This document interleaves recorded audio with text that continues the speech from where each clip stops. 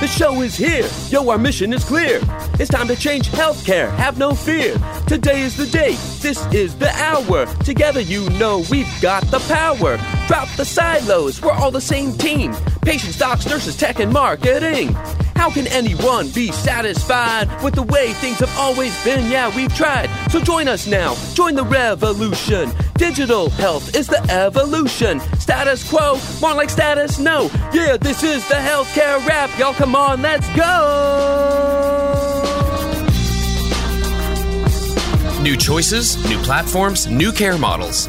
In the healthcare of tomorrow, consumers win. But who will design it? What will it look like? And how long will it take? We're here to answer those questions with some provocative thinking about how to create the healthcare that people actually want. Ready to roll up your sleeves, look at the world a little differently, and explore the frontiers of consumer health together? Join us. This is the Healthcare Wrap.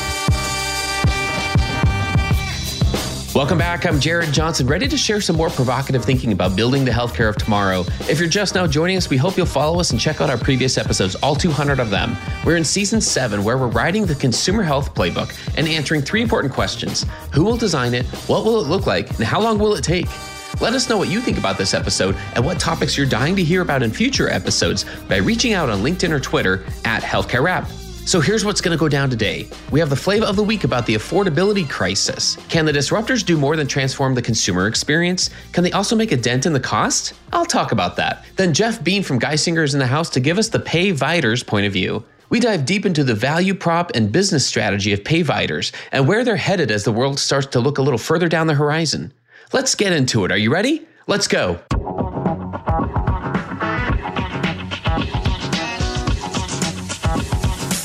Flavor of the week. Can the disruptors do more than transform the consumer experience of healthcare? Can they also make a dent in the cost? Jane Sarasohn-Kahn published a post on May 6th titled, "People Thinking More About the Value of Healthcare." She explained that the rate of people in the U.S. skipping needed healthcare due to cost tripled in 2021. This prompted West Health and Gallup to collaborate on research to quantify Americans' views on and challenges with personal medical costs. This has resulted in the West Health Gallup Healthcare Affordability Index and Healthcare Value Index. The team's research culminated in the top-line finding that some 112 million people in the U.S. struggle to pay for their care. That's about 4.5 in 10 health citizens. Furthermore, 93% of people in America feel that they pay too much for healthcare and don't get the value commensurate with that cost. Paul Keckley also pointed to the affordability crisis in his Keckley report released May 22nd, saying that the U.S. has the most expensive healthcare system in the world, but its outcomes are worse than systems that spend less. The fault lies in incentives that are flawed, a structure that's complicated, and inefficient and inadequate investment in preventive health and social determinants that can be mitigated if addressed head-on. So are the disruptors the answer? TBD. The question in my mind is, who makes the most sense to address affordability? Is it fair to expect the ones who are profiting from the current system to be the ones to change it? Basic business disruption theory tells us that market leaders aren't typically incentivized to change their own business models. In this case, hospitals and specialist providers will never go away. We will always have a need for them, a great need. They do incredible life-saving and life-changing work. So will the business models surrounding them sustain that life-saving work? Also, TBD. We should be paying attention to the business models behind innovative primary care. One player on their own might not sway the market, but let's not read the wrong market signals as signs of what consumers want or don't want. For instance, Walmart Health publishes their prices on their website. Those prices are competitive, and they're essentially cash pay for everyone. They're one of the best examples of price transparency, and yet they've stalled out from their highly ambitious national rollout. Does that mean that consumers don't want cash pricing? Not even close. In this case, it appears that Walmart Health's slowdown has more to do with leadership change and board disagreements. So let's not misread the market signals. Every effort to solve the value deficit is a step in the right direction. Let's concentrate more effort on fixing healthcare value and cheer on the disruptors who are attempting to make healthcare more affordable. That's another way that we'll build the healthcare of tomorrow. And that's the flavor of the week.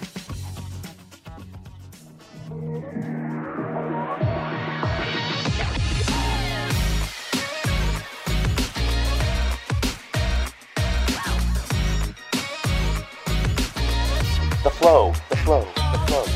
All right, everyone, let's get into the flow here. Give it up for Jeff Bean. Jeff's the VP of System Marketing and Brand at Geisinger. He's in the house to tell us about the Payviders point of view, among many other things. Jeff, welcome to the Healthcare Wrap.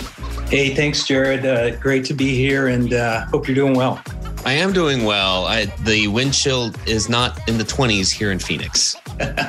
Yeah, no, a couple days ago here, believe it or not, snow flurries, a little bit bizarre this late in the season, but I'm told not uncommon or unheard of. So there you have it. Depends on where you are on this great planet. Yeah. So Jeff, what did I miss in your bio? What else would what would you like our listeners to know about you and your background? Well, I mean, the job, obviously doesn't define me. It's a great role, and I'm having an incredible time here. But, in my spare time, love to cycle and love to adopt senior dogs and dogs that nobody else wants, and, give them a couple victory laps to the finish line. And those are two of the biggest passions I have when I'm not working here. That's fantastic. That might even be the answer to my next question, which was what gets you out of bed in the morning? Like what motivates you? It sounds like those things are kind of related.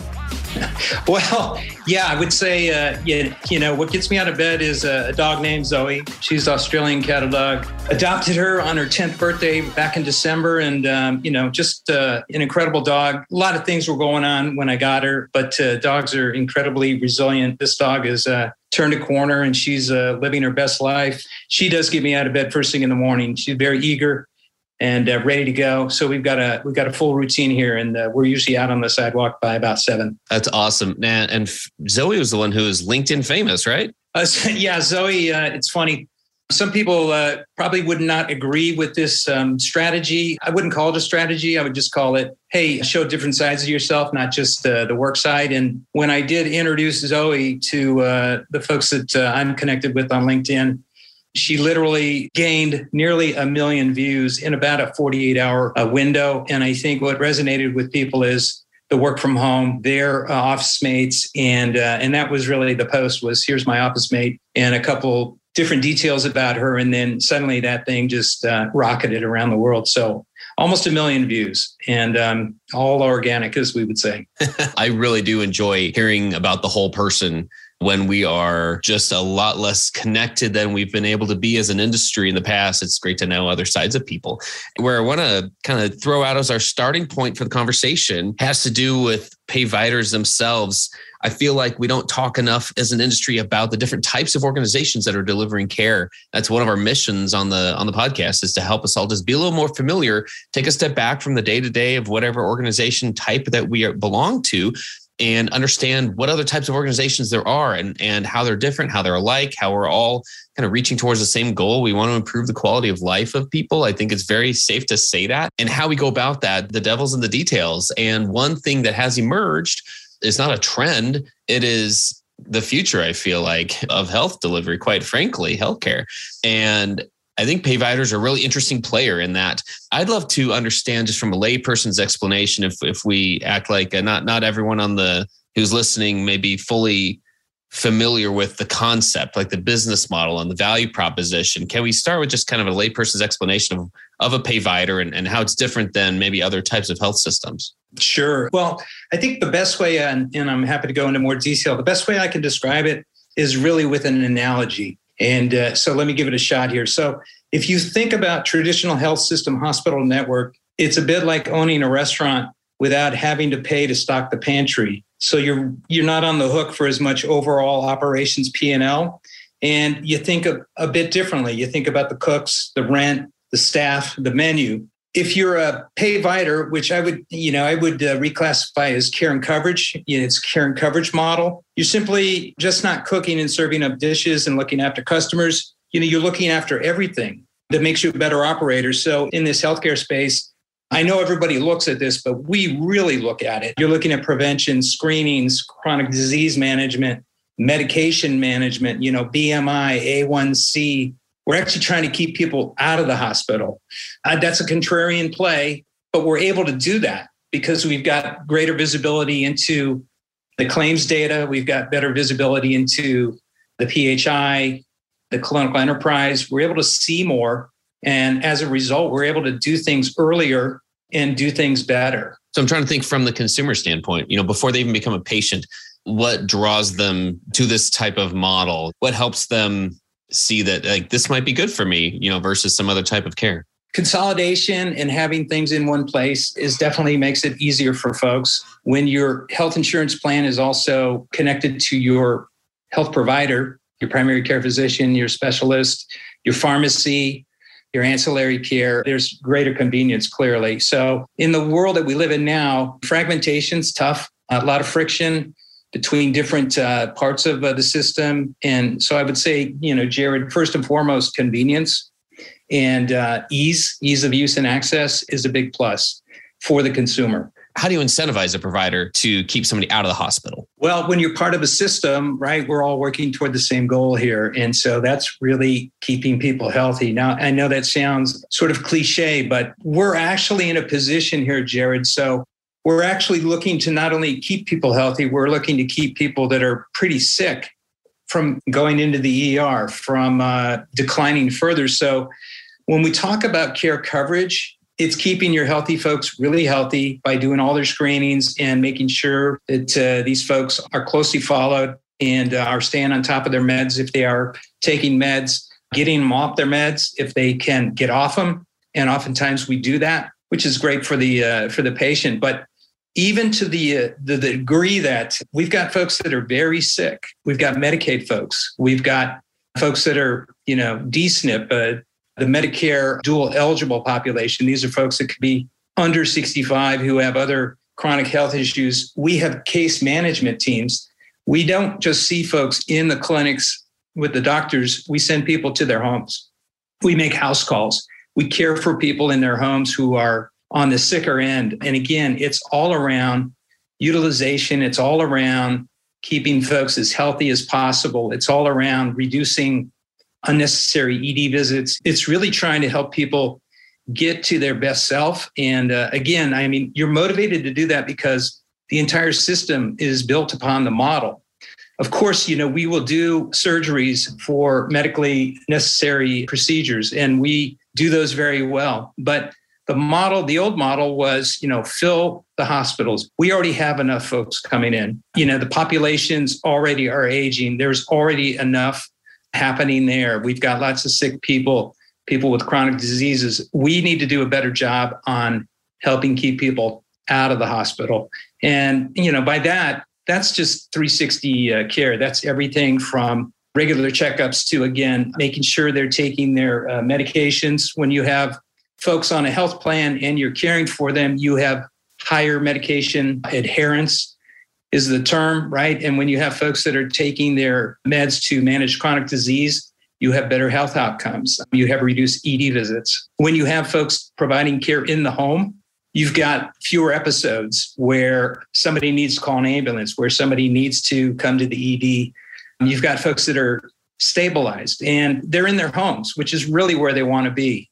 People to not wake up every day and say, I just can't wait to get to the ED or get into the hospital. And so taking the care out to your members and providing the care in ways that go well beyond just primary care and specialty care is really the model here. And so when you think about what we're doing, it's really based on that. So this might sound obvious, but I think it's helpful to walk through it. How does this approach lead to a better brand experience? Like, what's the brand value of what you just described? Yeah, what is the brand value? Well, I love the question because I do work in the brand space. I will tell you, we have shot 18 different spots, 30-second spots that we run here. And this is a really unique place, Central Northeast PA. We have folks who generationally, they have gotten care here and it continues. People here look to the health system as I would say, one of the advantages of living in this area. They really hold the health system to a different level. And by that, I mean, we're part of the community. And so when you think about the brand experience, we're with these folks in their communities. We're with them on the ball fields. We're looking after their kids with athletic trainers in the high schools, at the universities. We're embedded. We're part of the community. And so the brand experience is really a community experience, and a community experience and that sort of lineage with families is all about loyalty. So the brand experience comes down to really life experience. Stay tuned for more provocative thinking after the break.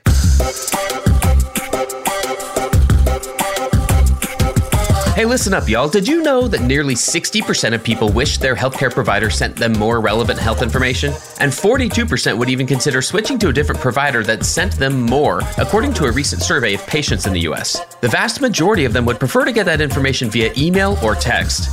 Persado is a natural language AI company that provides healthcare organizations with pre-developed, pre-optimized messaging journeys proven to build digital relationships, improve health goals, and increase patient retention. Deliver better health outcomes and revenue growth with Persado's data-driven content that inspires action. Visit Persado.com to learn more. That's Persado, Persado.com to find out how Persado can help.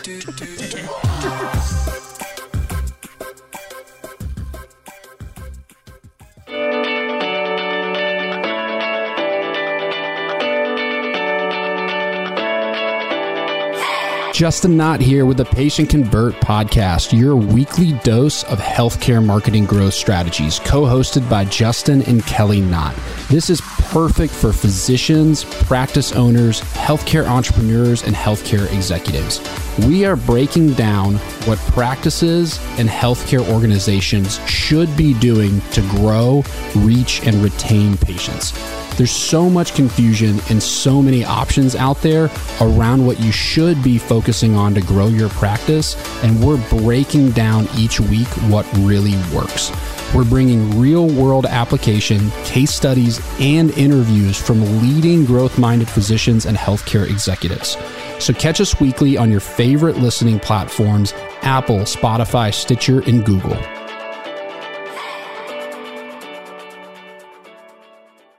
Okay, back to the flow.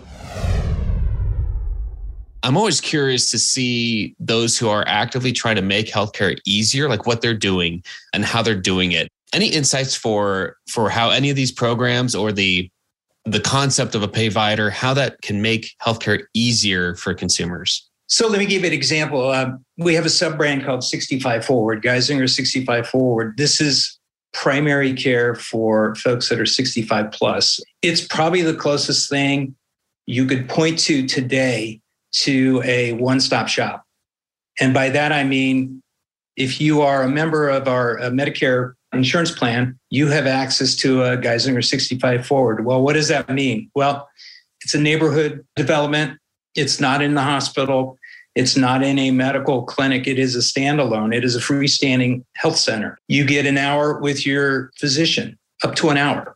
So if you think about physicians and panels and you think about healthcare economics, it's a numbers calculation. Well, when you are providing care coverage, you can actually modify the numbers and still make the plan, make the model work. And so these providers have a panel of about 450. That's well below what a traditional primary care doctor would have. So it's up to an hour with your physician. There's fitness equipment, treadmills, weights inside the health center.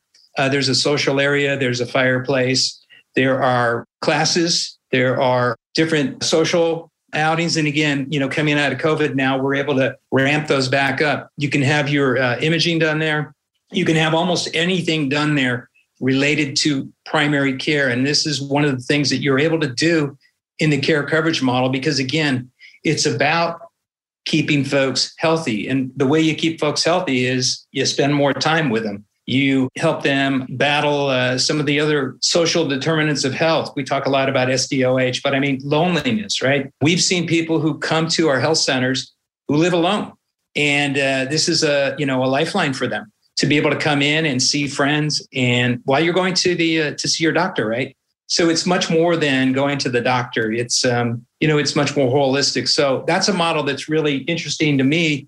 We launched that here in Pennsylvania in the summer of 2019 before COVID. We're now up to 9 centers. At the end of the year, we'll have 12 total across our service footprint. That makes me go a couple of different places. First and foremost, that patient panel of like 450 is very intriguing. I know models like direct primary care. One of the the selling points, if you will, is the fact that they have a smaller patient panel compared to a traditional primary care provider, which is what usually, it used to be like 2,000 to 2,400, something like that. And there's been debate over that over the years, is what I understand.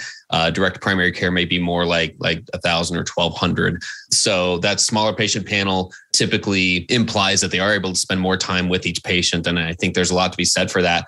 It made my mind go to this thought of not thinking that healthcare is going to be digital or in person. It's going to be both. The more we debate, in my mind, between virtual or digital options for care and in-person care and say like it has to be one or the other, the less productive that becomes.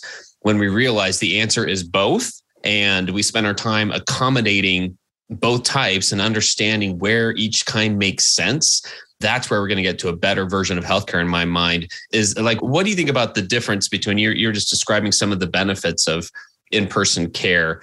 Is that fair to say that there's a balance between that and virtual care and digital? Because I just see debates all the time online about it's going to be one or the other. And when telehealth visits drop, that means C, people don't want that. And I just feel like that's not as productive as a conversation as it could be. I agree. It is the and, it's not the or. Listen, digital is here to stay. It's not going away. As a father of 2 daughters, the younger generation, that full expectation will be around digital. And I would say that, our older population and our higher consumers of healthcare are adopting digital. So, we make a lot of assumptions, but we saw the numbers during COVID. And obviously a lot of that was driven by fear of coming into a healthcare facility, for fear of potentially being exposed just by virtue of what was happening in healthcare facilities. But we haven't seen the numbers, go off a cliff. And I think some of those habits that were formed during COVID are going to be here to stay. Some people absolutely love it. They don't really want to go in unless they have to. And so if you think about it, the ability to manage vitals, see somebody face to face, not actually have to manipulate, perhaps a joint that's, going south, or to do other parts of physical exams that require in person. It's absolutely something that everybody needs to be ready for, because it's not going away. It's not a pandemic thing. It's a consumer thing. And there are consumers that are going to say, this is how I want to get care. This is what I'm looking for. And if you're not doing it, I think you will be missing that part of the growth curve. It's going to be here. Now, will it, explode in the next, just few years? It will take, a bit of time for adoption and perfecting it and improving it. And if you think about it, we'll look back probably 5+ years and go, wow, that seemed kind of primitive, what we were doing there. Because we already know this, that everything starts at a benchmark and then it builds from there. So I think telehealth, by the way, I'm a user of telehealth, and anything that's convenient for me in particular. So I love it. And, I didn't have to get in the car and drive. And I live in rural PA. A traffic jam here is a tractor, in front of you on a farm road. There is no gridlock. There are no, 1 hour drives to go 5 miles. And so, even here in rural PA, I will tell you, and the bandwidth is there. You've got 4G, 5G. You can do it on your phone very easily. It's not limited by bandwidth constraints. I just think it's here to stay, and I think it'll only get better. I really hope it does. I don't know how widespread it is to have the types of models that the Geisinger does in terms of incentivizing these preventive forms of care and recognizing the difference and recognizing the desire to improve your brand value by providing a better experience. What kind of progress do you see us being able to make as an industry over the next couple of years? Do you see more health systems starting to see the value of that? Is that going to be a struggle for a while? And if so, where might we look to know if things are catching on? Yeah, thanks for that. So it's not easy to do both. And I think, and when I say that, I want to preface that by saying it's not easy to do both as you change. If you've been doing it and you've perfected it, it's sustainable. It's very sustainable. So I think there are some health systems that are looking to do that. Some have already. When we talk about the Payvider, you think about Intermountain, right, is a fully integrated healthcare delivery system, care coverage. Some people would say, well, Kaiser is also, Kaiser's it's a closed network, right? And so really it's, the model is HMO in a classic way. I would point out to anybody listening here, who's paying real close attention to what's happening, the convergence of Aetna and CVS, that's a payvider, if you think about it. So it's coverage and care, not all care, but they're delivering care, and they're working hard to deliver care in their retail footprint. So that model and that preventative model, I mean, if folks are paying very close attention, that's where things are really moving. And I would say when you are in a position to do that, again, you've just got better visibility to everything in terms of what is happening for the patient and how do you best care for them. The more access you have to the data, the more access you have to how care is being accessed and where, and what the results are, the better you're going to be doing. And that care coverage model gives you just much better visibility to be able to provide that care, anticipate. And what you're seeing with Aetna CVS is no different. Of course, they're not doing major surgeries in these retail locations, but they are doing their level best to do vaccinations, to do obviously prescriptions, to do medication management. So that's real. That's happening now. You mentioned CVS, and that leads me to kind of my final question. So it's almost a little off topic there, but it's something you posted recently, which I'd love to hear if there's any more you can share about this. It was just a few days ago. You talked about, would somebody be looking to build a proof of concept healthcare store, is what you called it, something that provides a true 360-degree customer experience. And I found it fascinating because you're talking about, you're kind of setting that up, saying that, big retail stores are really working overtime to integrate services there. Why don't health systems behave more like that? You recall that post, and can you give us a little bit more about it? I'm just intrigued by the concept. Sure. No, happy to. The more I think about 65 Forward and having been so close to it and involved with it, the more it occurs to me that if we think about consumerism and we think about helping folks stay healthier, we need to really think about how do we present ourselves. And so health systems historically, right? Large hospitals, additions, maybe some clinics, outpatient, could be difficult to navigate. Things move around inside the facility. It's not really set up for consumer. It's set up for the system. What if we just started from scratch and built a healthcare store? And I mean, not just a place to go see the primary care physician, but a place you could go for lunch and go for a cooking class and go to the gym and maybe shop for health plans, get a comparison, sit down with somebody and review your Medicare coverage or your marketplace coverage or, your Medicaid chip, even to the point of having your genome sequenced, some DNA testing. We have a program called MyCode, and we see about 5% gene mutation and potential risk, right? Which is really valuable. So if you think about all these different consumer plays, where do you go for the gym? Where do you go to eat? Where do you go to get your family history, DNA? Where do you go to do a lot of these things? We have all the pieces of the puzzle.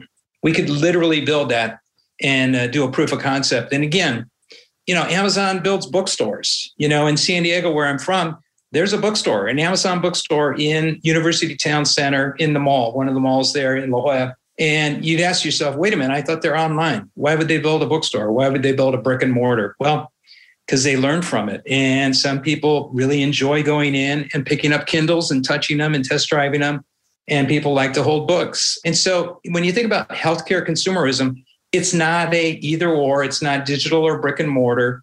It's a blend. This healthcare store, you could also go in and do telehealth visits, right? With specialists, right? Who are not in the building, but they are, geographically dispersed. We have the pipes, we have the technology, we have the people, we have the talent, the packaging and the presentation and the value to a consumer is what, I see in that area. I would put front and center and then test the proof of concept and ask people what they want, right? And I don't think we do that enough in healthcare, and we should do more of it. I think anyone who's listened to me in the past will say they will not be surprised to say I agree with that 100%. We can do more of that as an industry. We can recognize the opportunity in it.